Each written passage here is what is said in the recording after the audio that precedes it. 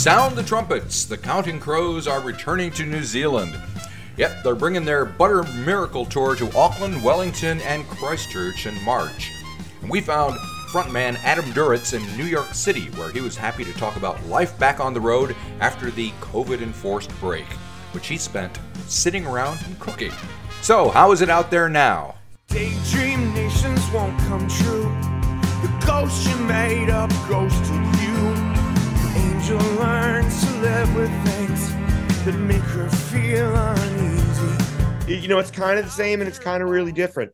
I mean, on the one hand, you're just playing a show, which is the same thing.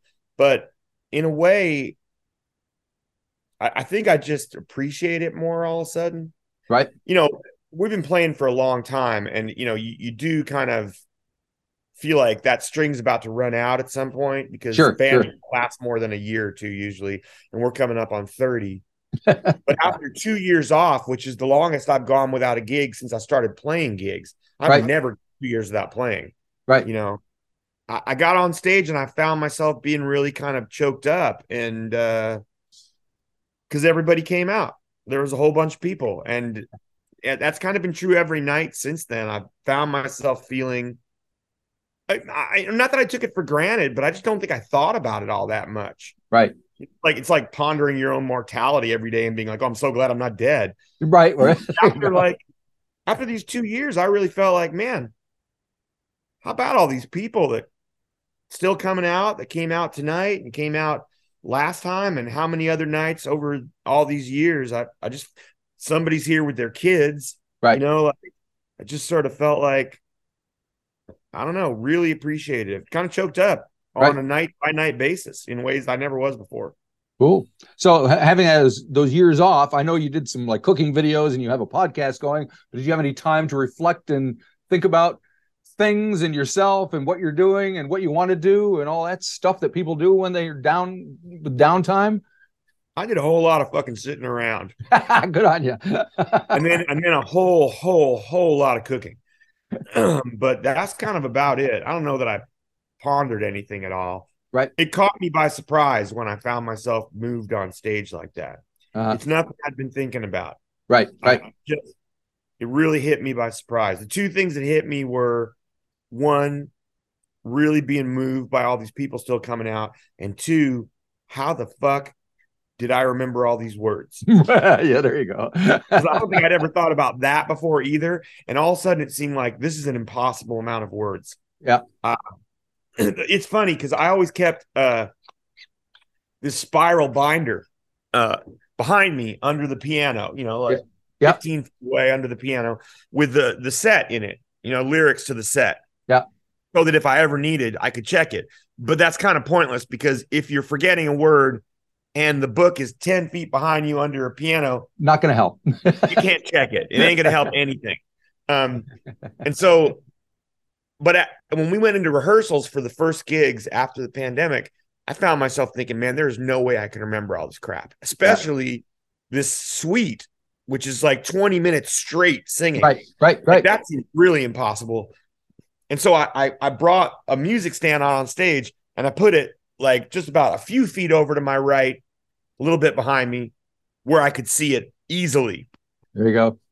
But the problem is, I don't think about it during the gig. Right. And so I never flip the pages. So because I'm not thinking about it. And so if I do have a problem, I turn, it just still says Mr. Jones or something. It's yeah. That's not helping. Eat it there. And I haven't flipped it in a half hour or 40 minutes.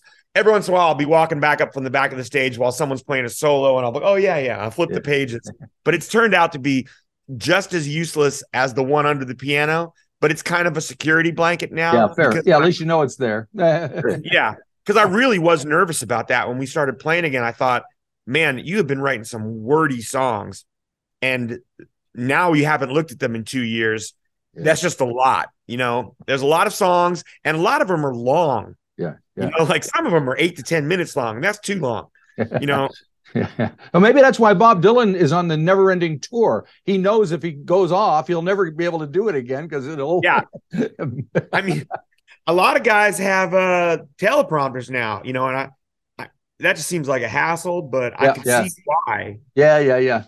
Yeah, yeah. Anyway, you mentioned the suite. It's the Butter Miracle Suite 1, which always infers that there is going to be a 2 or 3 after it. But it's a 4-song little suite for those of you who, even though it's been out for a year or so now, how would you describe it to the fans who haven't been exposed to it yet?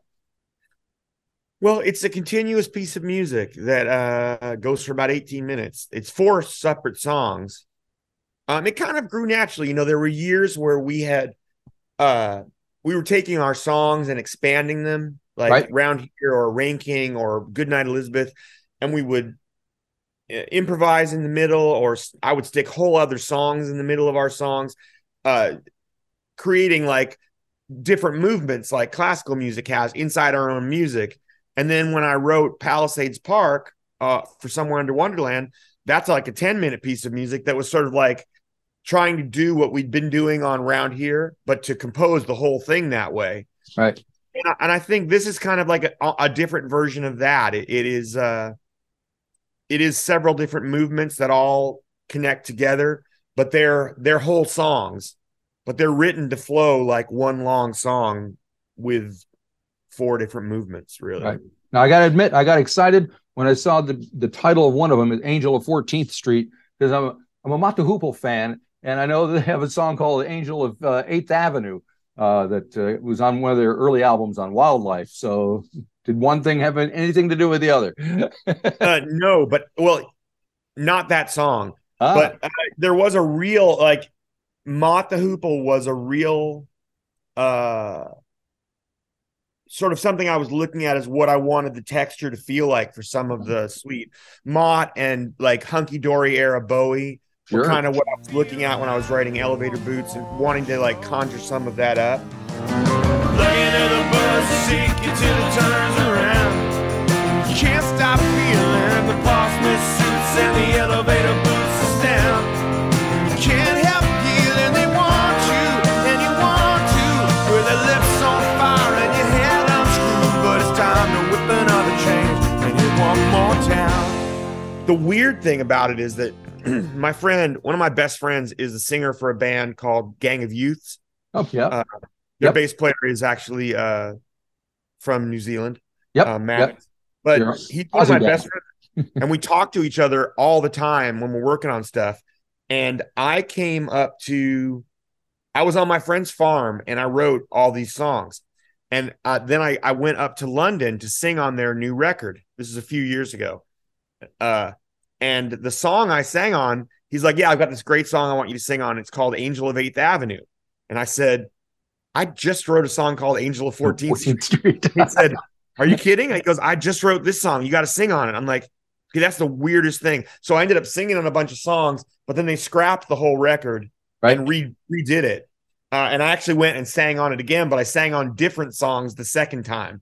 So I'm not on Angel of 8th Avenue. But the weirdest thing is that we both wrote those songs completely independent of each other while we were both in England. Right. And communicating and seeing each other. But we know about those 2 songs. Amazing. That's the weirdest thing. So have you heard the Mott The Hoople song since then? I can't remember the Mott one, but I've heard their song several times. Wildlife. I keep it with me always. As you should. One of my favorites. Have you ever hung out with Ian Hunter? He's still kicking. He's doing all right. Yeah, and apparently he's amazing live still. No, Immer has hung out with him a few times, our guitar player. Right. He went to a couple Ian Hunter shows while we were on tour, but I can't do things on tour. Yeah. I have to be quiet. In between gigs, I'm like a mute. Otherwise, my voice won't hold up. Right. So is there a Suite 2 on the way? There should be. I actually I had just finished it, and I came home, and Dave Leopepe sent me the final version of Angel in Real Time, the new Gang of Youths record, before it came out. And I listened to it and I thought, oh yeah, these songs aren't good enough. And I tossed it. So I have to work on it again now. That's kind of, are you your worst critic? No, I'm my best critic usually. All right. I have never done that before in my life. But yeah, I'm a really harsh critic, but I think you're supposed to be. This stuff's supposed to be great. And I think it's worked for us. so far. This time, I just got really intimidated by how good that record is. Not intimidated, that's the wrong word. It just moved me so much. And I realized that these songs were missing a little bit of that. Right, right. So you mentioned, the band's been around for 30 years, which seems absurd. But does the same thing that drives you to make this music now, was it the same as back then? Or as you as a creative force, what's different about what's keeping you going? Well, there's less trying to meet girls. Just okay. I got a girlfriend. That was definitely part of it early on. I'm glad you mentioned that, because when you Google your name, I mean, Jennifer Aniston comes up all over the place. It's like the only thing you ever did was date Jennifer Aniston. Yeah, they're just people, but I dated a lot of them when I was younger. Oh my God. Well, it seems a shame to live in Hollywood and not get around. Sure, absolutely. Why not? I mean, when it turns out that it's more of a window than a wall, when you look at your television and you realize, oh, that's more of a window than a wall, you have to climb right through that fucking window. No, that's what I did. All right. No, I don't know. I think there's always still this part of you that wants to communicate things and that doesn't do it as well in the other aspects of your life, but still needs to express this stuff. I don't know if it's the same stuff as it was back then. Yep. It's hard to tell what it is at any given moment. I've just been a person in my life who felt the need to express these things and then did. Yeah. Maybe it's a little less immediate now. Like I don't need to quite as much or quite as much. It's not like an emergency. Gotcha. Yep. I like my life a lot more now than I did then. All right. Now, speaking of liking your life and all that, how are you dealing with the elections and all that stuff? Are you a political animal? Did you kind of get caught up in all that? Yeah. I mean, I was a bit relieved the last couple of days. It could have gone a lot worse. Yes, it could have. In fact, something that has been a given in American politics since World War II has been a massive turnover in the midterms. And this is the first time in 70 odd years that did not happen. Yep. I mean, there will be some turnover, but it's very small comparatively. And that's not like, it's not a trend. It's like, that's been true of American politics in all the years and in every midterm election since 1945. It's not a joke. It's like, this will be the first time it didn't necessarily happen. I think we can thank Trumpty Dumpty for that. Something he did that we can thank him for. Well, I guess that's one way to look at it. Turns out to be as poisonous as he seemed. Unbelievable. So, and then when you're traveling around, like I know you guys were just overseas in Europe or whatever. So from the outside looking in and from talking to people around the world, what's the vibe you're getting from how they look at the U.S. these days? Well, I think those years did a lot of damage to how people look at the U.S. Right. Truth is, and this is the sad truth, it's not just us. Reactionary right-wing governments are proliferating all over the world. Yep. And I'm thankful for the places they're not. And I'm thankful for some of the ones who are bowing out, because that stuff is really pointless and stupid. I know Bolsonaro lost. Yep.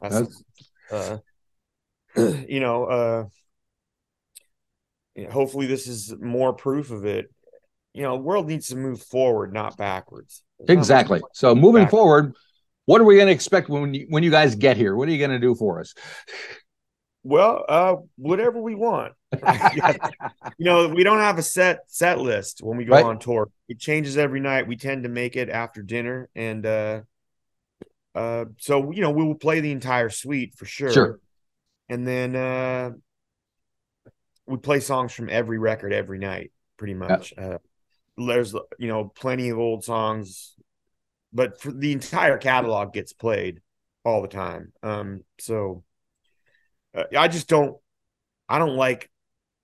I like to decide that night what we're going to play so that we can play stuff we really want to play right then. Right.